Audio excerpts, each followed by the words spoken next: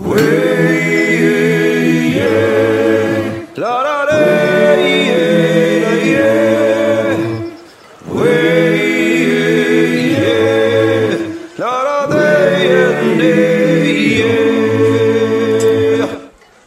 everybody and welcome back to the Forgecast. I'm Alex Norton and I'm joined by Francesco Muci.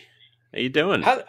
I'm doing well, thank you. It's good to have you back on. Oh yeah, I'm all right. A bit tired. That's about it, but that's nothing new. You and me both. Well, before we get into the show, I'll just take a moment to say a few words from our sponsors.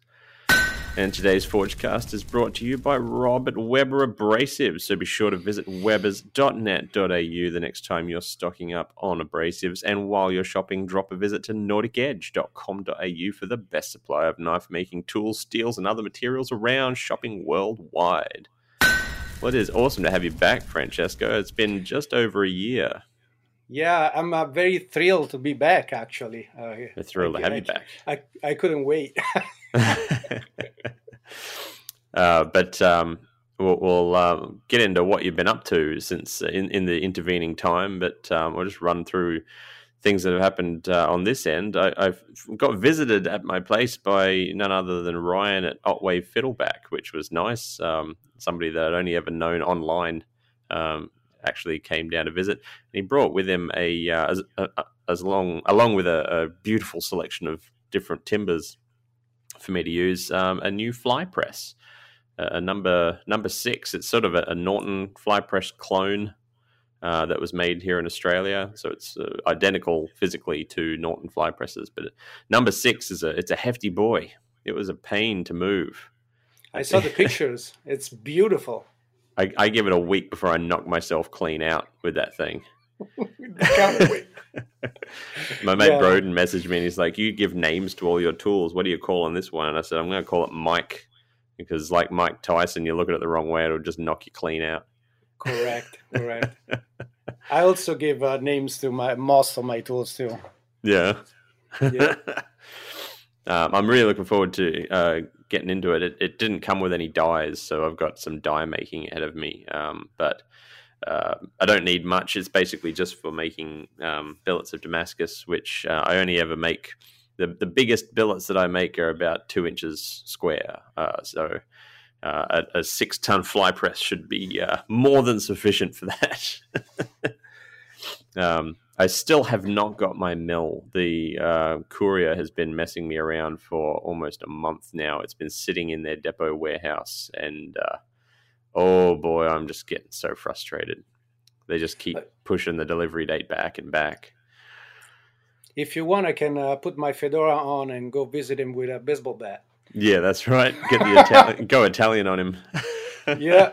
Well, my Italian accent is pretty on point, so. That's right. Give them a call. Make them an offer they can't refuse. Correct. I give them a call that I can't refuse.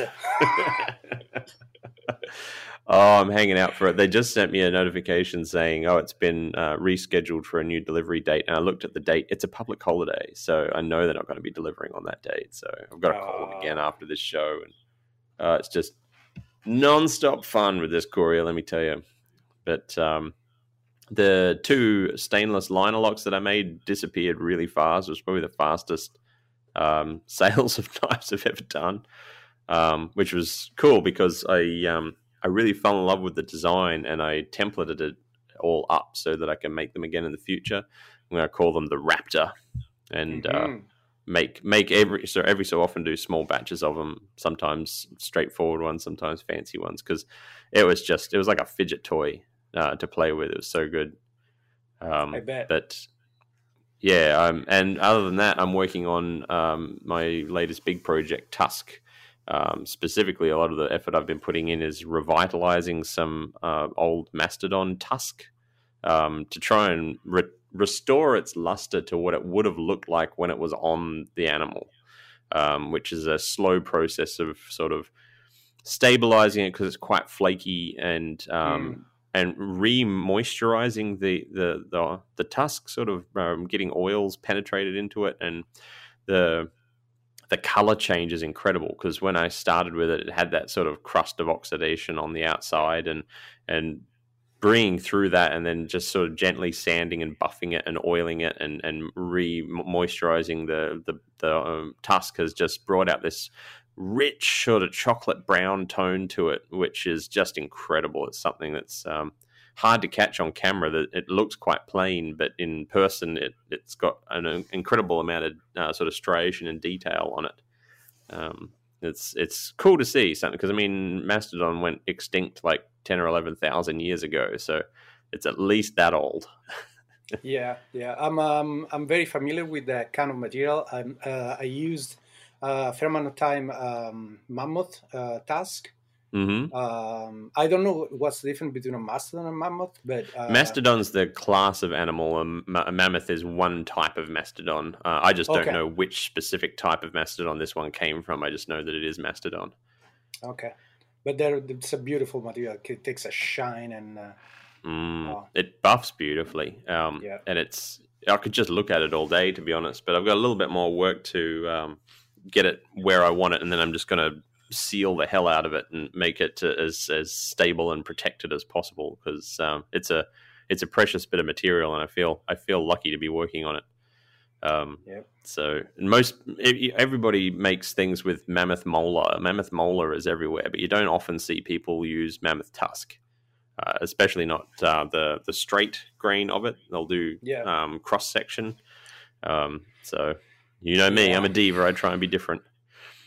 Yeah, I worked with cross section a couple of times. I don't love it, because usually when they cut it that way, it's because it starts falling apart. The various rings start falling apart. So they cut it cross grain, and then they cast it with resin, and that what makes for an easier sale, instead of flaking it apart and start discarding pieces. So.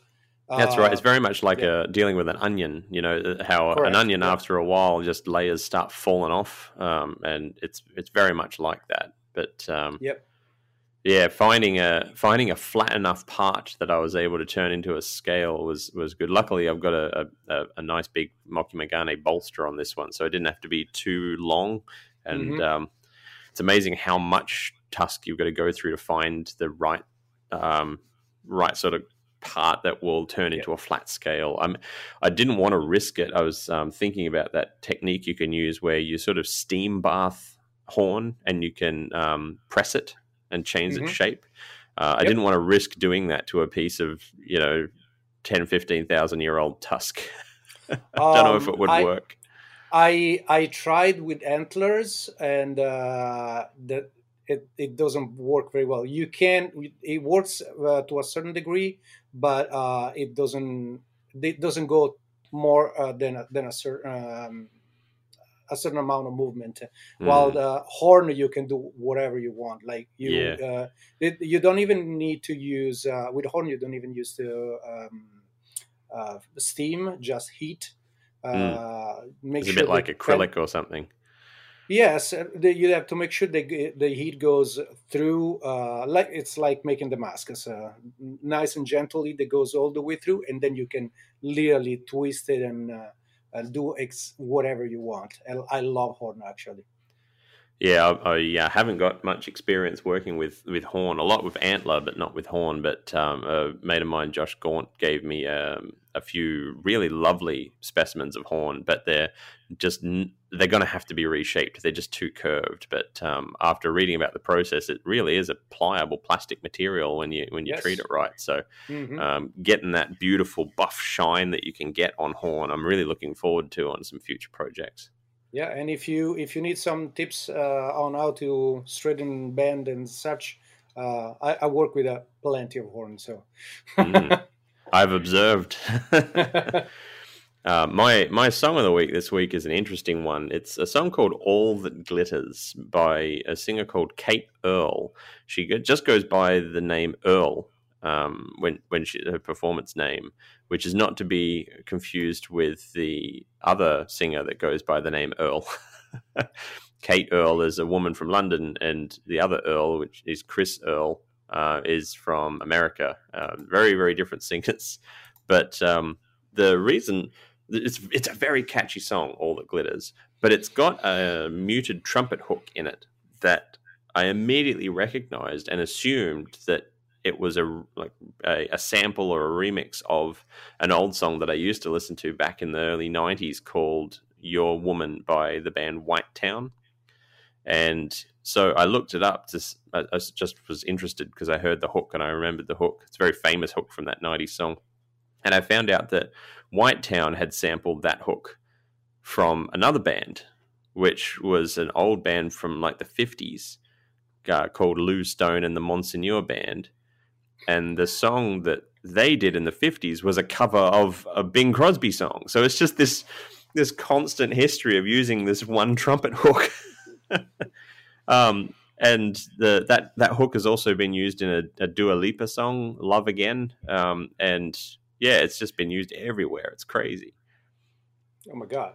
Yeah, but All That Glitters is sort of it's a little bit jazzy, and it's a little bit sort of what do they call it? Electro swing. It's got a little bit of a vibe of electro swing, but not. It's not an electro swing song. It's more of a jazz song, but. Kate Earl has got a wonderful voice for it, and it's just sort of this mix of old world and new world, and yeah, really, really catchy. So, what about you, Francesco? What have you I'll been have up to to check that last out. week? What I've done last week. So I made pizza, of course, on Yeah. Sunday because Sunday in my house is pizza day. Um, I made bread, which is also a staple of my house.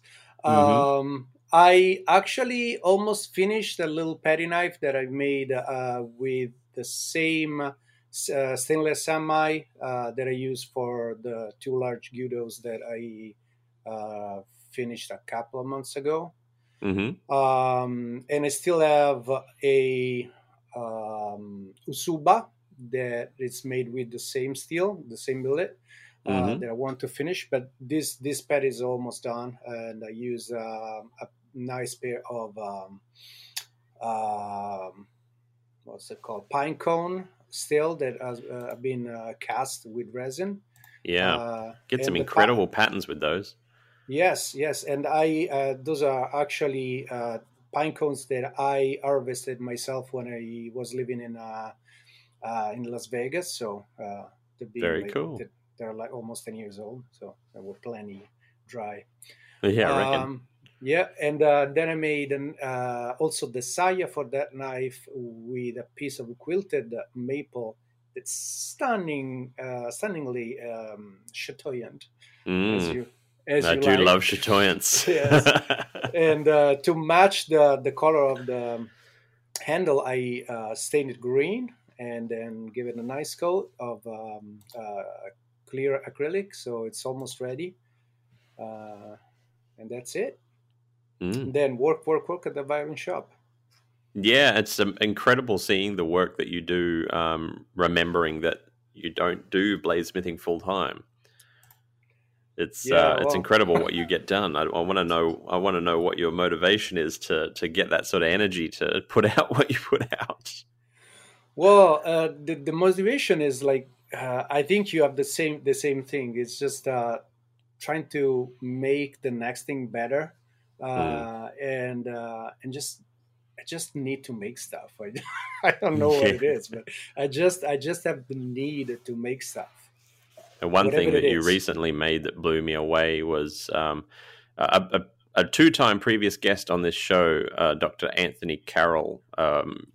He actually mentioned it. I think the first time he came on the show that he's getting ordered a folding knife from both myself and you, Francesco, which Correct. was horribly intimidating for me. But I sent him mine a while ago, be close to a year ago, Hmm. um, and you just recently finished his, and it is stunning, jaw-droppingly stunning. Thank you, thank you. And I was interested to find out what was the inspiration for the design for the release. It's not a common method to actually have it in the back like that. It's actually a very very simple backlock. Mm. And so the release is actually came from the need to not have a lot of backlog has that notch on the Yeah. spine of the handle to press the back down, right?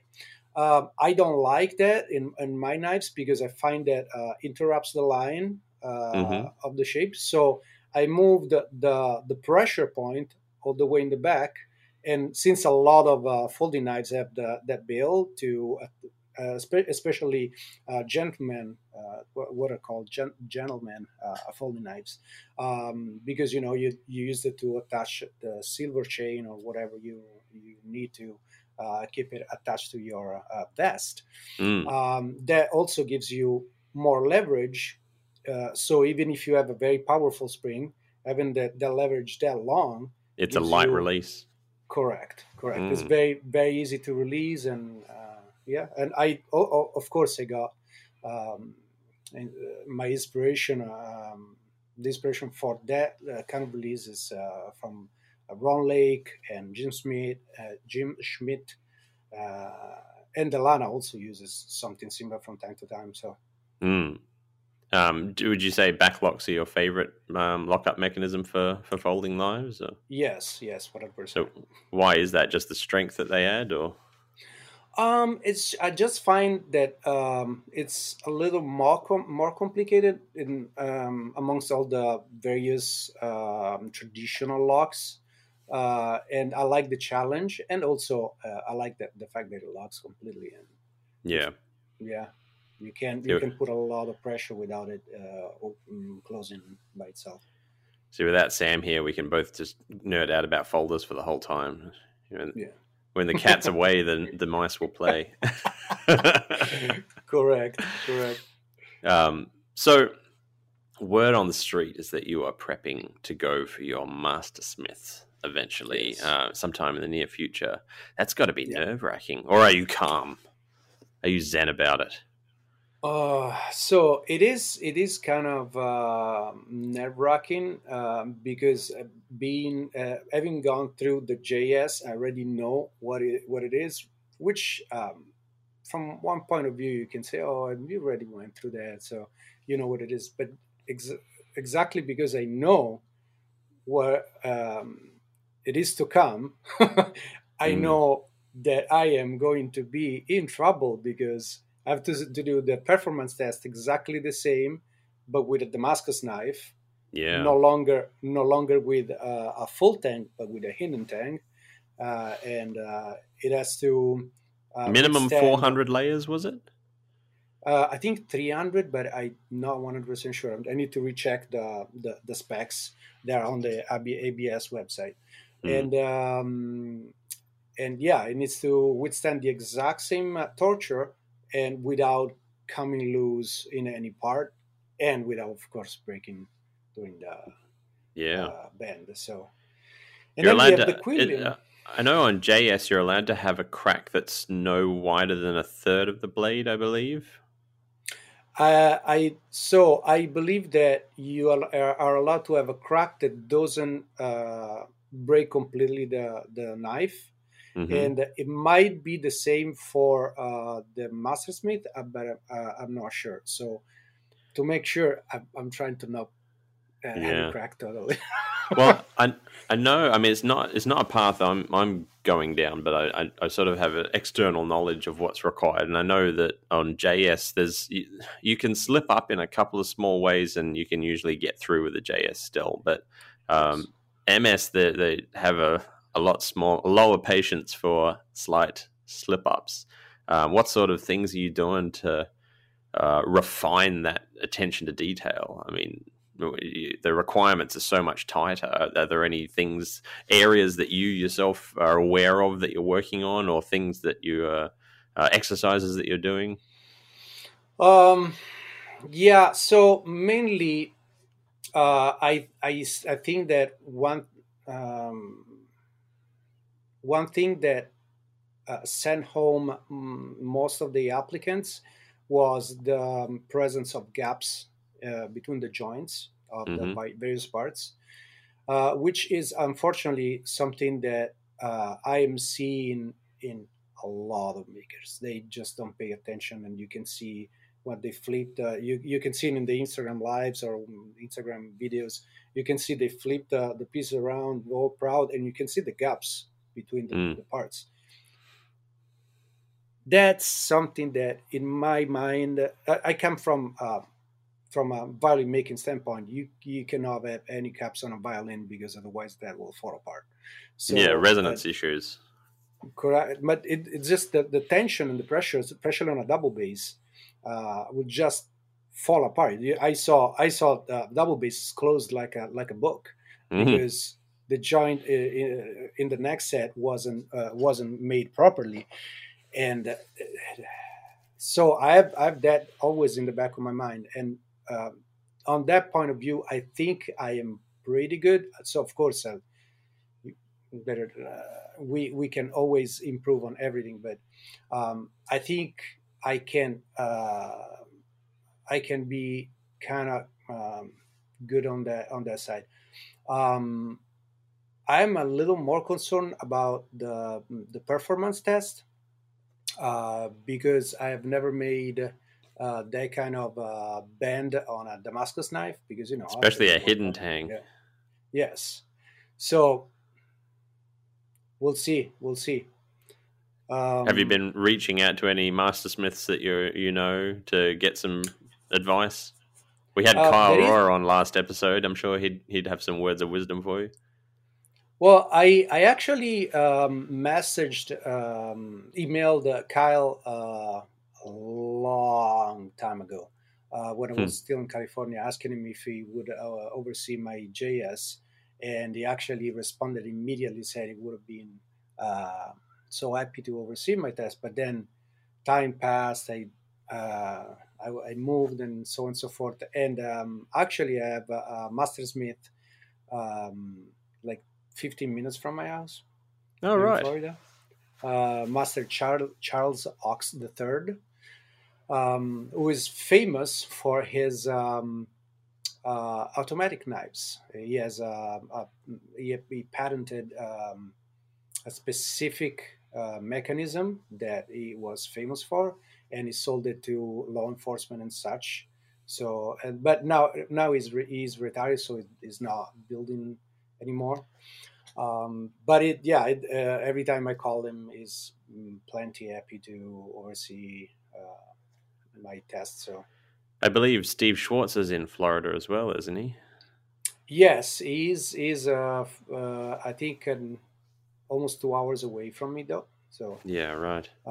I'll probably go visit him just to take a class or something because I can't have Steve Schwartz 2 hours away and not go there. And Yeah, that's if right. And yeah, he sounds so like such a lovely guy too. that's what I heard. Everybody speaks volumes of his kindness and generosity. We had Jim Morrissey on a while back from Shamrock Knives, and he Mhm. actually lives walking distance from Steve Schwartz's house. And Steve's always happy to have him over and just sort of hang out and jam. And Will Stelter hangs out there as well and just experimenting and doing cool stuff. Yeah, Will Stelter actually goes there pretty often, and it is a fair bit of a drive from for him. So Yeah, just a little bit, just a tiny bit. yes, He doesn't mind doing cross country drives though if it means picking up new tools and things. yeah. Well, you know, he So, has that. like I said earlier, I mean it's been over a year since you were on the show last. It was January last year. So, what sort of things have you been working on in that time? What have you been refining and improving? What's your focus been? Has it all been a lead up to the inevitable MS, or just continuing to make what you love? Well, everything points always towards MS for me. And every single thing that I've been doing since JS has always been pointing towards that. Mm, It's always that path of continuous growing that we go through.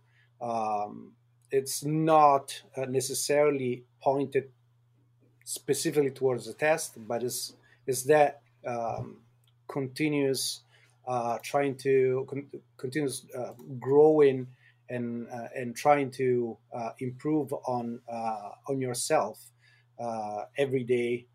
Um, but in the specific, if we're talking about specific techniques, I've been doing fair bit amount of stainless semi, which I'm getting in love with. Mm. Um, You're getting in love with forge welding stainless. It's yes, a yes. bit of a process. It's actually less daunting than you might think.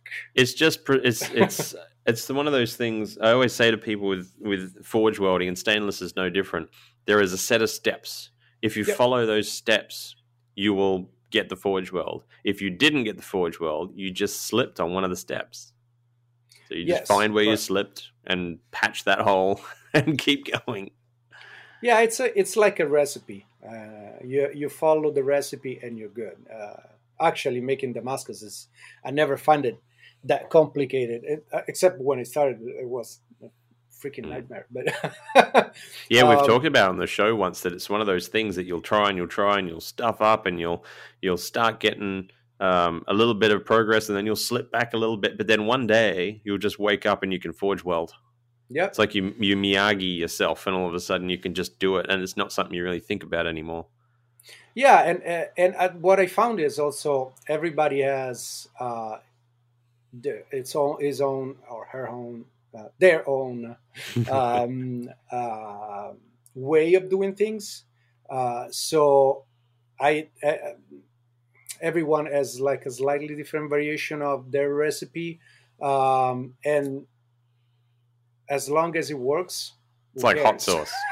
Correct, correct. So yeah, and once you find your way, then if you always follow that direction, then you're good. Now I'm trying to go towards the fluxless forge welding without encasing and anything, because I found that my forge gets very very nice reducing atmosphere. Yep, it's Jason So Knight's style of doing it. yep. So and I taught a class uh, about a week ago, and I taught that person to how to forge a sound mine, Hmm. and we did it fluxless, and when just all we didn't use the press, we did all by hand, went just magnificently. So Yeah, fluxless by hand is that's a good skill to be able to have. But I applaud getting a beginner to do that. That's great. well, it's been forging with me for already 4 lessons, Oh, so right, it's okay, yeah, it's understands those fundamentals. yes. That's So great. I don't like teaching actually. I freaking hate it. Uh, but it's a friend of my boss, so I couldn't say no. And he's a good guy, so but it takes a lot of time. I forge 1 day a week, so Yeah, well I work on my knives 1 day a week. So if I teach that day, I've lost a week. yeah, yeah. It's amazing you only Yeah. do 1 day a week and you still achieve what you achieve. We could all Well, take a page out of your book. well, I also go to my workshop before going to the violin shop. So an hour and a half usually. So that adds up pretty fast. Yeah. Yeah, but I try to I try to work fast and work clean. Hmm. And you learn when you don't have a lot of time, you learn how to minimize um, the redundancies.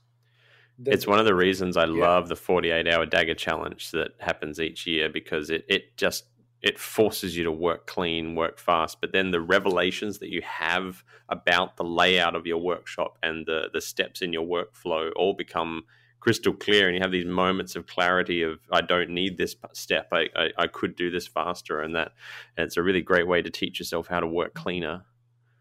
Yeah, I agree. I would like to do the 48-hour dagger, but I never. I, if I have commissions, I can't do that. Well, you've got plenty of notice. It's not until August this year. Well, that my problem is I don't have 48 hours in a row. So, Yeah, you don't have any annual leave or anything like that. yes, but I try to take it to go to visit my family in Italy. So, True, true. You're planning a trip back soon, aren't you?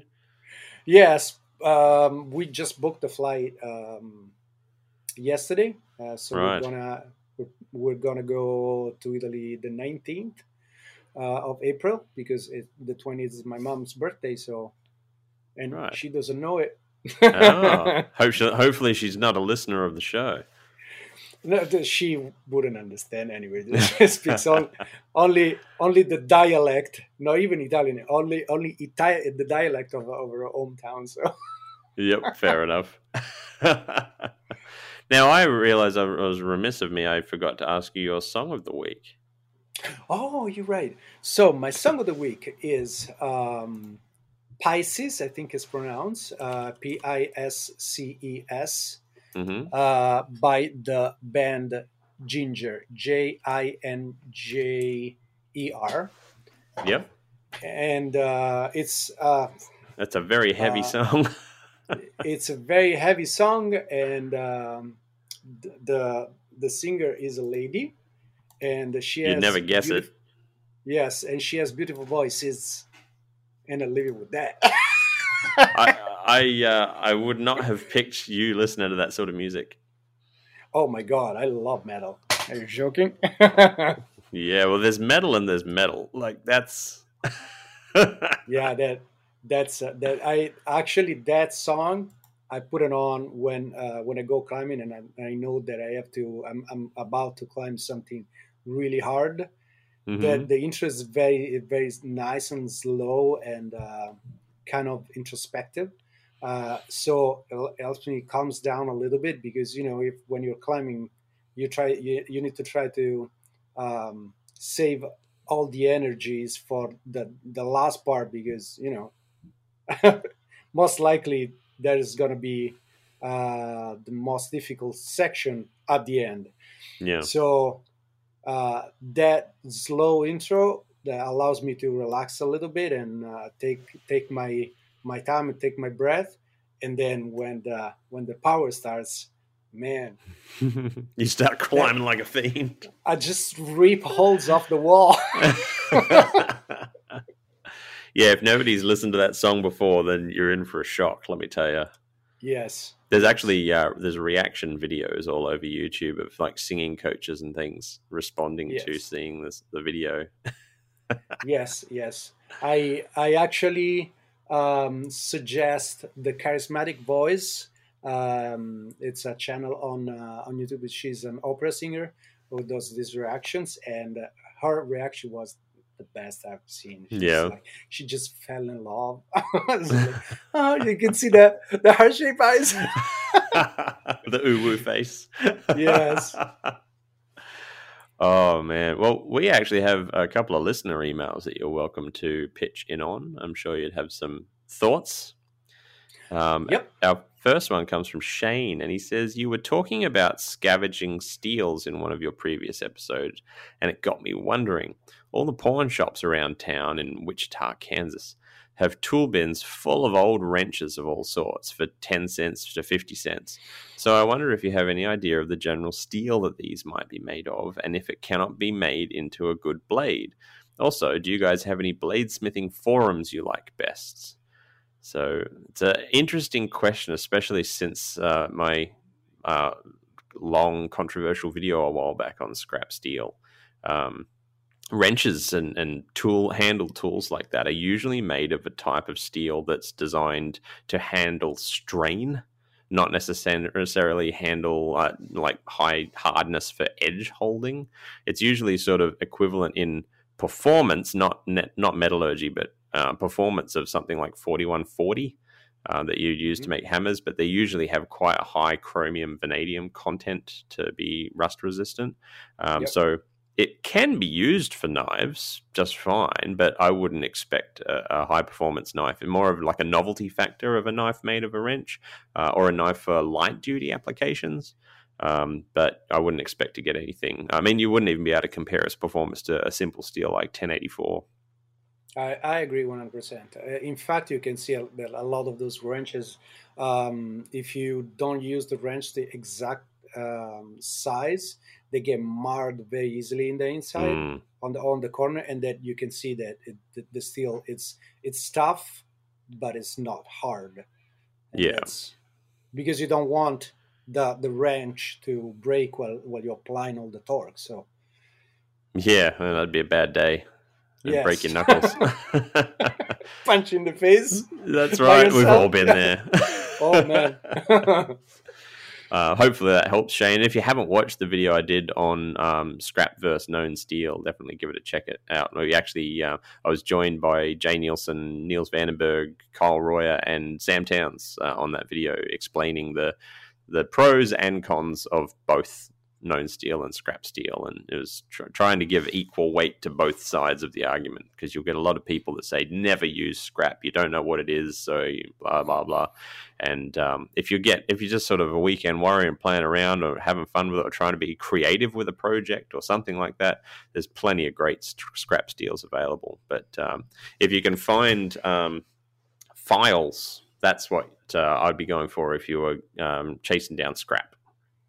If I might add, wrenches can make beautiful and very practical bottle openers with very little work, Mm, and especially small ones can become a keychain bottle opener. And yeah, about scrap absolutely. steel, I about mean, scrap there's steel. Sorry to interrupt. Let me just add. I haven't bought steel in probably 10 years, and almost everything that I have done until now is all with scrap steel. Of course, uh, I test everything after I forge and heat treat, and I make sure that there is no inherent problem with the structural integrity of the knife. mm, But I almost always use recycled material, especially large ball bearings races or mm-hmm. um, the usual spring steel and so forth. Except for Damascus, I just buy steel because it takes too long to Process it down. correct. Yeah, So I just buy the sheet yeah. of Even if you steel. have presses and things, getting everything flat and level and everything is so much easier. Just get a bar. It's a step a step more than you need to do. So why? Yeah, exactly. Um, so hopefully that helps, Shane. Definitely don't give up on scrap steel by any means. And our next email comes from Chris, and he says, "Hey guys, it's Chris Martin from Texas. Just popping in to say hey and bring up an interesting topic. So the great Steve Schwarzer and Kilroy Ironworks have made another leap in the Damascus world. They've found that using 3D print patterns in canister Damascus creates beautiful patterns with minimal risk of failure, provided you can weld. Thanks again for the awesome content. Keep it up, Chris." I did see that on the Coal Ironworks YouTube channel. They did a video showing the process. They figured out that somebody found out that they can do 3D printing in steel Hmm. rather than PLA filament and that. And they thought, well, if you can 3D print steel, why not make it? Why not 3D print Damascus patterns? And Hmm. yeah, they very interesting results. Very interesting. But I heard that the steel that they printed has a very low content in carbon. But I don't Yeah, know. well, it's early days in the experiment, Yeah. but it's interesting to see where it's going. It's not really my flavor. I'm like I said in the last episode, I'm not really a fan of mosaics and canisters and things like that. I'm not saying it's a bad thing to do. I'm very in awe of what other people do. My personal style, though, is that I like to just mess up a billet and then see what happens. I really like that sort of Christmas present moment of grinding it back and then doing that etch and not knowing what's going to be there. I really love that aspect of it. Like I said, if other people like to plan their Damascus methodically and good on them. That's if that's their style. My style is very much I like to not know what I'm getting.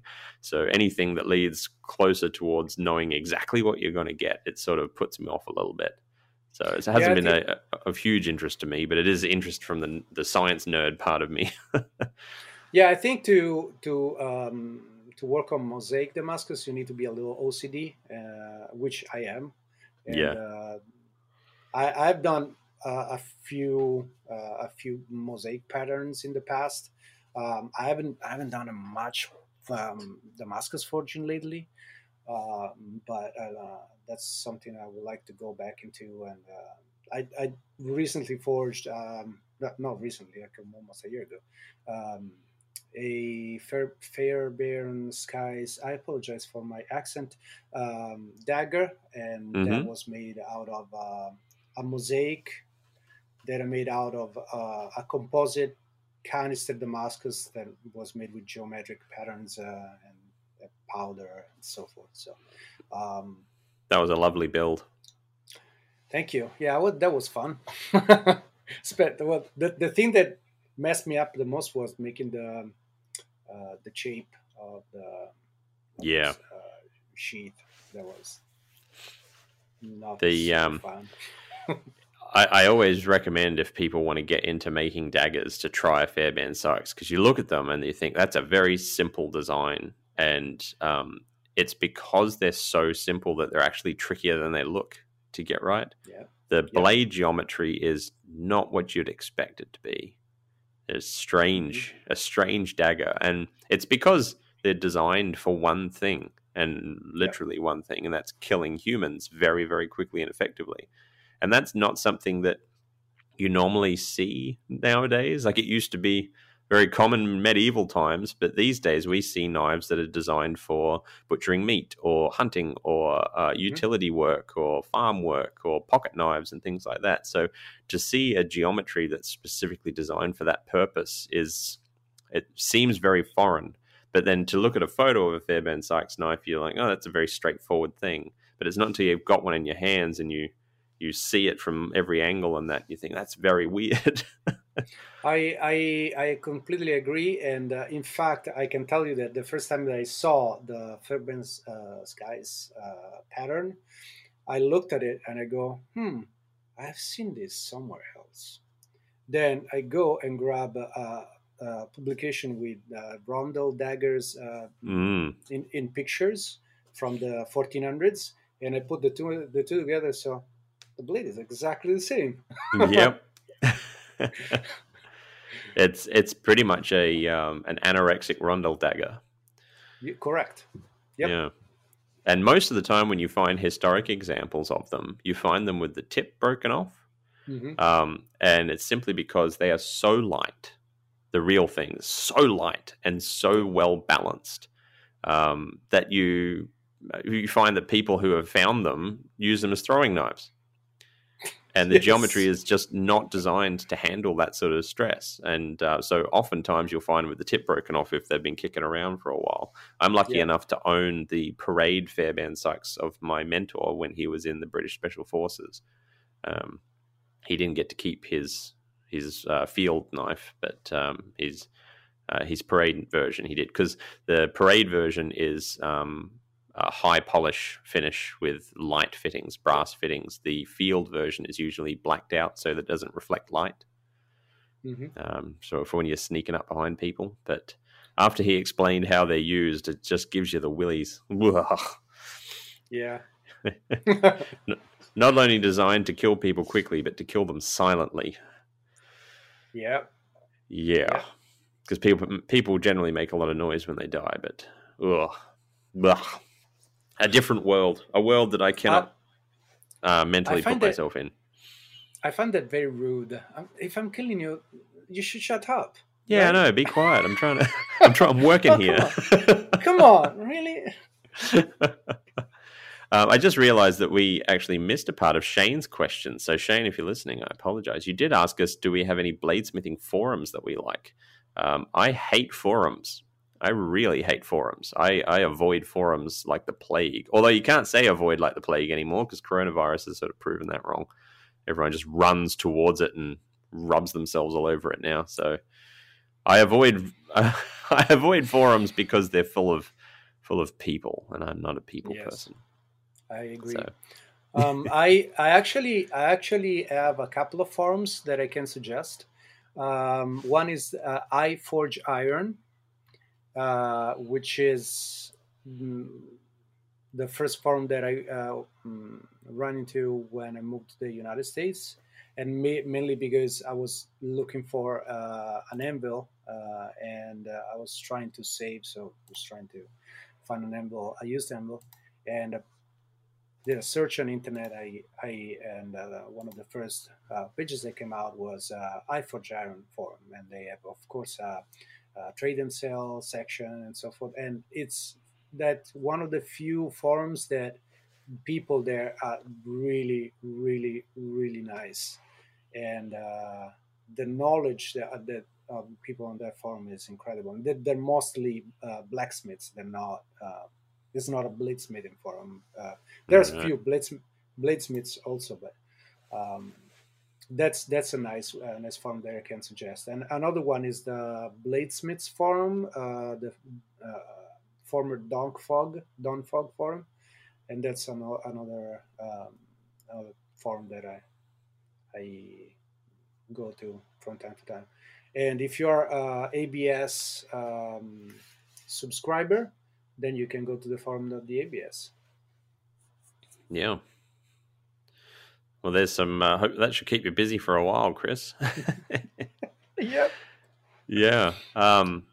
So, who's been inspiring you recently, Francesco? Last time it was Well, your bosses.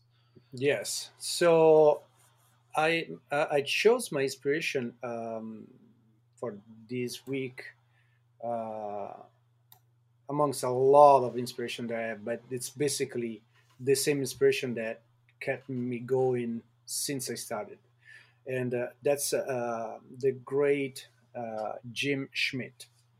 Mm. Um, he is actually one of the first knife maker that I deeply researched when I started, and mainly because so when I started, I was into a reenactment group where I used to I learned um, 14th century fencing, and the fencing teacher had this book called, in Italian, of course, "Science and Mystique of the Contemporary Damascus." And it was written by Ivano Comi, who was a collector, avid art knife collector. And in the back of this book, there are full-size pictures of his knives and swords that he owns, and many of those are by the great and only Jim Schmidt. And I Mm. started the first time I saw that, I started drooling like a dog with rabies. I was like, oh my god, I can't believe that. And especially his goblins, his folders, which are mostly backlogs, and that's where I took the inspiration of the Bale release, uh, and yeah, and this has been great source of inspiration because he has a very very peculiar artistic touch, and you can see the remnants of this work in Delana's work. Delana was Jim Schmidt apprentice for a while, Right. and yeah, and you can see if you see the two makers, the products of the two makers side by side, you can see a lot of the influence on of Jim Schmidt in Delana's work, Hmm. where even though Delana took it to a whole different level Yeah, has a very unique be- style. yes, because Delana is as a past as a jeweler. She's still a jeweler, so she has a lot of different ideas, and but you can see that there is a fundament, a foundation in a work that comes from Jim Schmidt, and it's beautiful. So Yeah, that's my wonderful. my inspiration. Yeah, some of Jim Smith's Goblin folders are just mind-bendingly amazing. Yep. And most of them you can see when you activate the locking mechanism. The tongue That wiggles. that yes, Yeah. it's beautiful. It's mind blowing. Yeah. Um, with you're heading towards MS test. So most of what Yes. you're going to be working on is going to be refinement of your current skill set, Yes. Correct. perfection of everything that you currently do. Yes. What's the next aspect of knife making that you want to sort of throw yourself at outside of that refinement? Something new that I asked this of Kyle Royer, and he wants to get into engraving in a big way. But what's Francesco Muci doing? Well, beside improving my mosaic Damascus skills, which is Hmm. never-ending task, Yeah. I would also like to learn to engrave. The problem with that is um, that you have to devote a lot of time in because it's not you don't just pick up a graver. Oh, Yeah, you don't look do a at quick 15 minutes. look at what a nice scroll I just carved. Nope. You have to throw out piles of mild steel before you do a nice even curve where you don't have angles in the curve Hmm. uh, and uh, and so forth. So it requires a lot of time, and who knows, maybe one day, but that's something that I would love to do. Yeah. It definitely opens some doors in design opportunities for knives. Yes, yes. Actually, Um, one friend of mine in Italy is a very accomplished engraver, and he does hmm. a lot of work with also gold inlay and so forth. And he said, whenever you come back to Italy, if you come, I can teach you, but I come only for 2 weeks, and I want to see my family too. So Crash course. yes, Put aside one yeah. day, turn up with a case of Red Bulls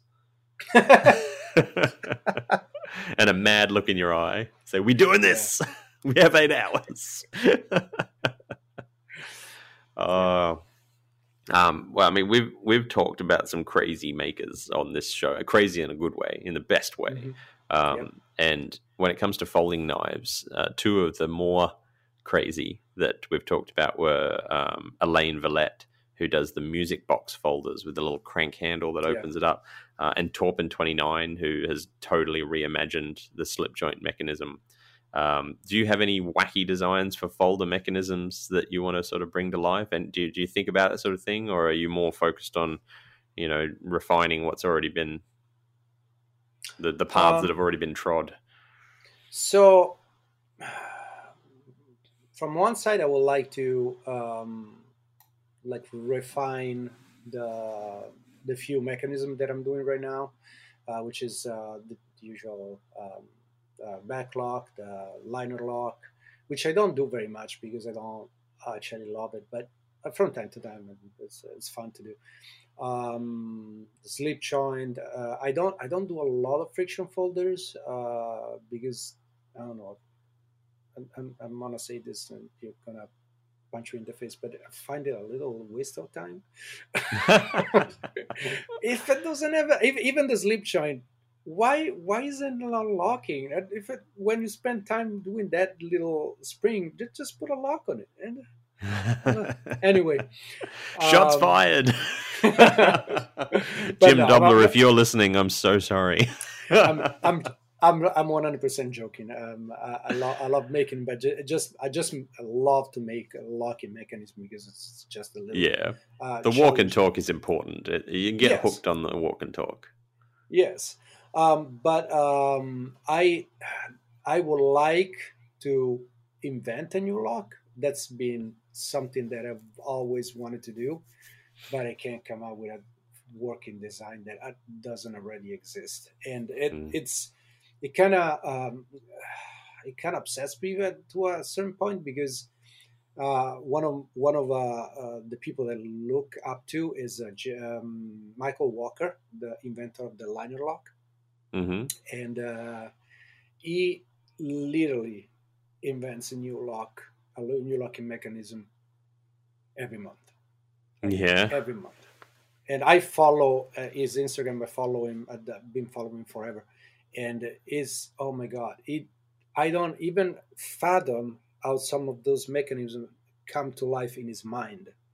Because one thing is, it's like playing a musical instrument. One thing is um, playing a song that you heard, and another thing, and you can play it as well as you want. But another thing is invent it, to Yeah. write it.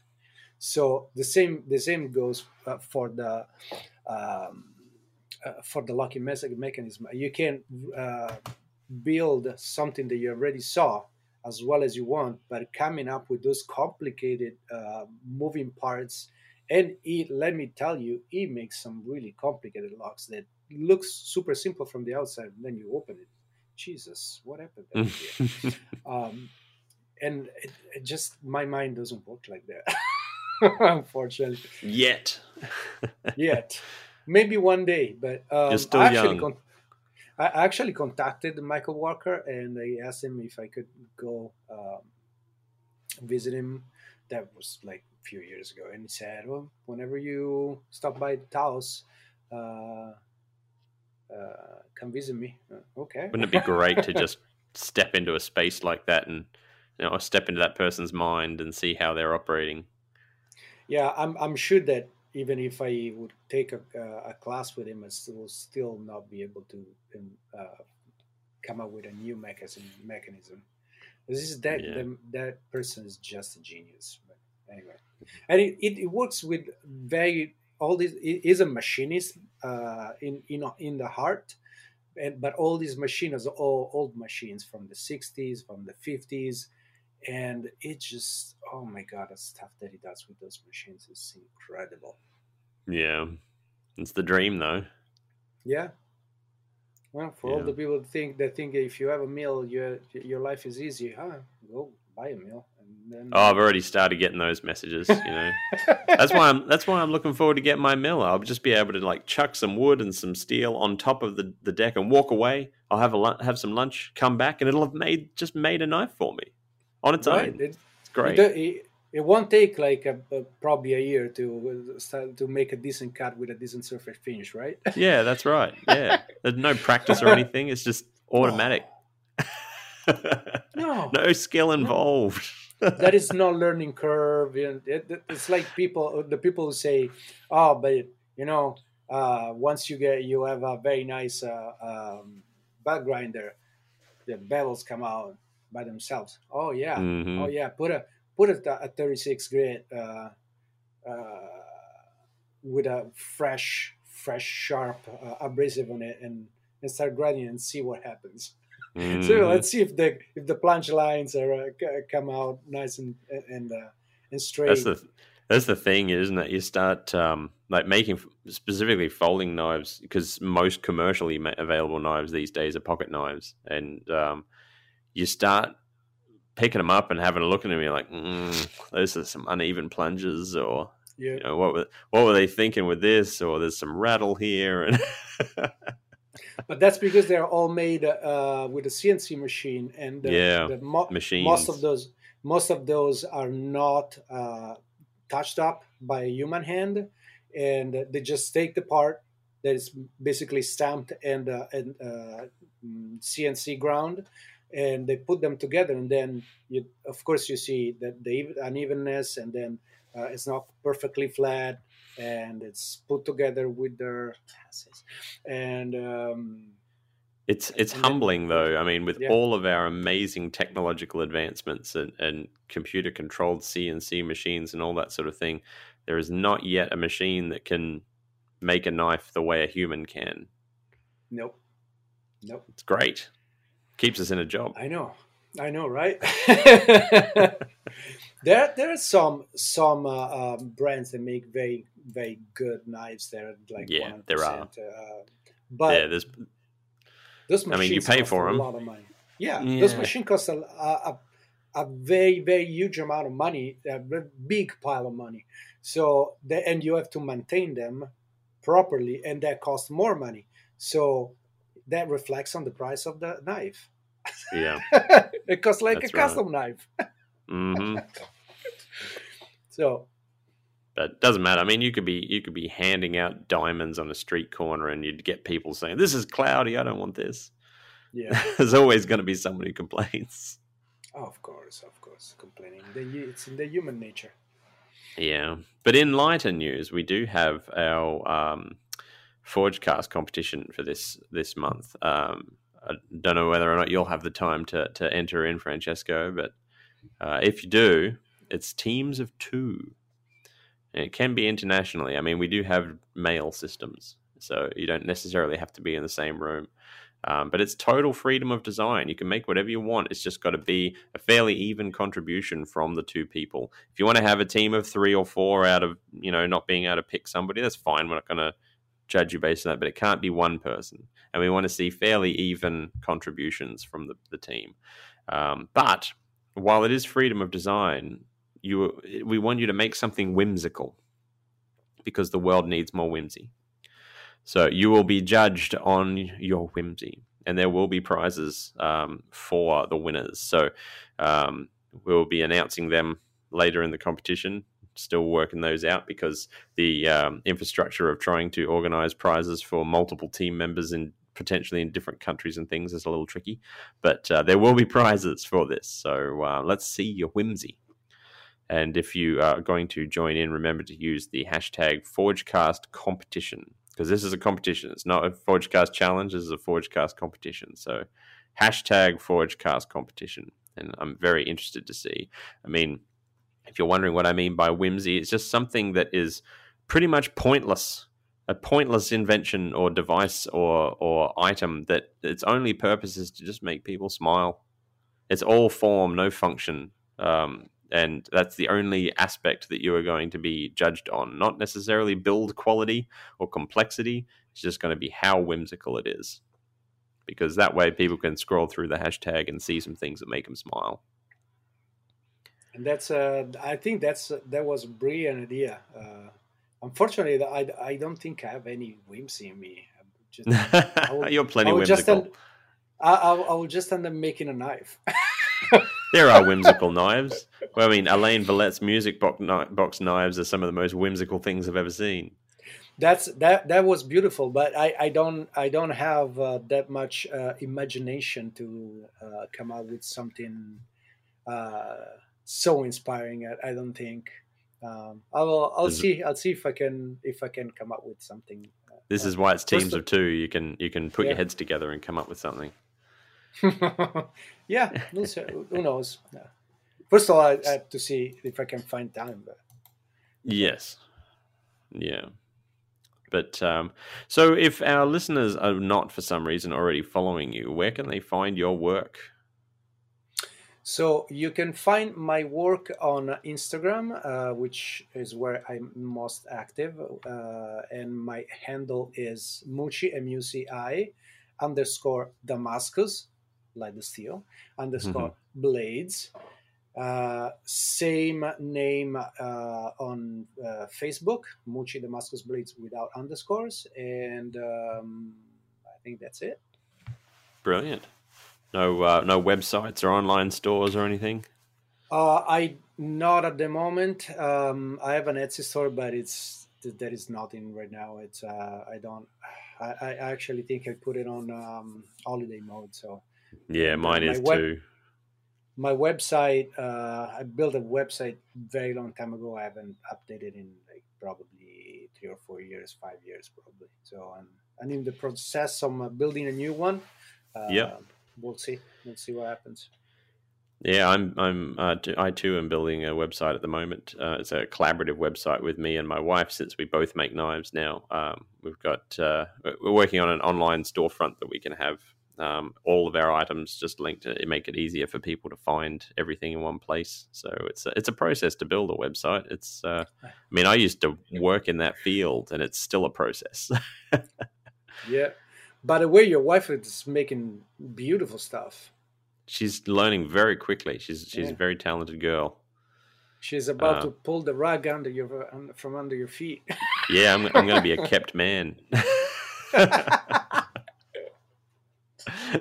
She's looking forward to the mill as well because just there's one thing she loves making slip joints. It's one of her favorite things to Mhm. make. But one of the most painful things about slip joints is when you realize that your back spring is something like zero point 0.1 of a millimeter too thick. And shaving that Mhm. down is very difficult. You wouldn't think it is, but if you don't apply perfectly even pressure, you end up getting thinning down at the bottom or thinning near the business end and things like that. So the mill is actually going to have a fly cutter and a magnetic chuck. So I can just lay it on there and Oh, then just strip off exact amounts off the top of it. So yeah, it's going to be a game changer because that means it can be be just perfectly leveled.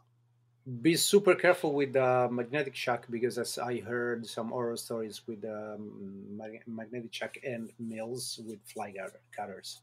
Mm. So yeah, take plenty of precautions because those are missiles. Oh yeah. Luckily, I'm only getting a little watchmaker's mill, so any disasters are going to be miniature disasters. Yeah, It should be good. Nothing a face shield and a bit of acrylic probably can't stop. yeah. Like a Blondie Axe says, every machine in your shop is actively trying to murder you 100% Yes. time. I've actually found it quite funny as time progresses and I get more and more tools. I have like a running hierarchy of most deadly tools in the shop. And in the early days, it was like the angle grinder. That's the thing that's going to kill you the fastest. And then it's like, no, I've got a table saw now. That thing's going to kill you the fastest. And now then I upgraded my drill press to like a 750-watt drill press, and I'm like, that thing's going to just chop your fucking head off. And now I've got a lathe, and it's that the lathe is easily the most dangerous thing in the shop now. So yeah, it's just a slow progression of filling my workshop with things that will murder you. Yeah, my both my lathe and my drill press are 1 horsepower, Yep. and every time I approach the drill press, I've worked with drill press so long that um, I know that I need to be respectful of the tool. But every time I step in front of the lathe, it's like trickle of Yep. sweat start coming You, down. you put out One your offering. horsepower. Yes, You do yes. do the little rain dance. Correct. 1 horsepower is just going to. Oh, and I saw some videos that were Yeah, terrifying. anybody that thinks that a lathe is not dangerous and has a strong stomach, look up the phenomenon of degloving. Oh, that's nothing. That's not. Degloving is where it starts. Yes, I saw way worse with a very very large lathe. I Oh, the won't big say ones, yeah, what. they're Yeah, terrifying. I won't say what I saw, but I I I have a strong stomach and I'm almost puked. So that Yeah. was horrifying. I think I've seen the same video. I had to turn it off. Yeah. But in my Yeah. opinion, the most dangerous tool in your workshop is the buffer. Oh, yeah. We It's, call them the grabby throwy. yeah, especially if you're buffing knives or razors. Oh my Hmm. god! I have very nearly been had a steel, heavy, large steel S hook implanted in my forehead via that thing. I Just remember. grabbed it, spun it around, and then released it directly at my head. I was very, very lucky that I quickly sidestepped as it left my hand, just as just an instinct, and it was nothing but luck that made that thing flew across the room and embedded itself in the wooden wall of my shop, Yeah, I like a remember shuriken. you. Yeah, I remember you spoke about it in the past episode. Yeah, Yeah, that but was terrifying. and I've only got a little like 370-watt buffer. It's not even a big one. So, I have a, I have a, I have an even smaller one than that one, and still terrifies me. I put my apron, I put my face shield, gloves. I don't know because it's not a good idea to use gloves with rotary tools. No, That's speed. But yeah, from head to toe, I'm covered, and I'm still terrified. you got to have your blue. latex gloves on, or Yep. yeah, that's Those it. just rip. Yeah. They'll just rip off, just like your skin with a lathe. Correct.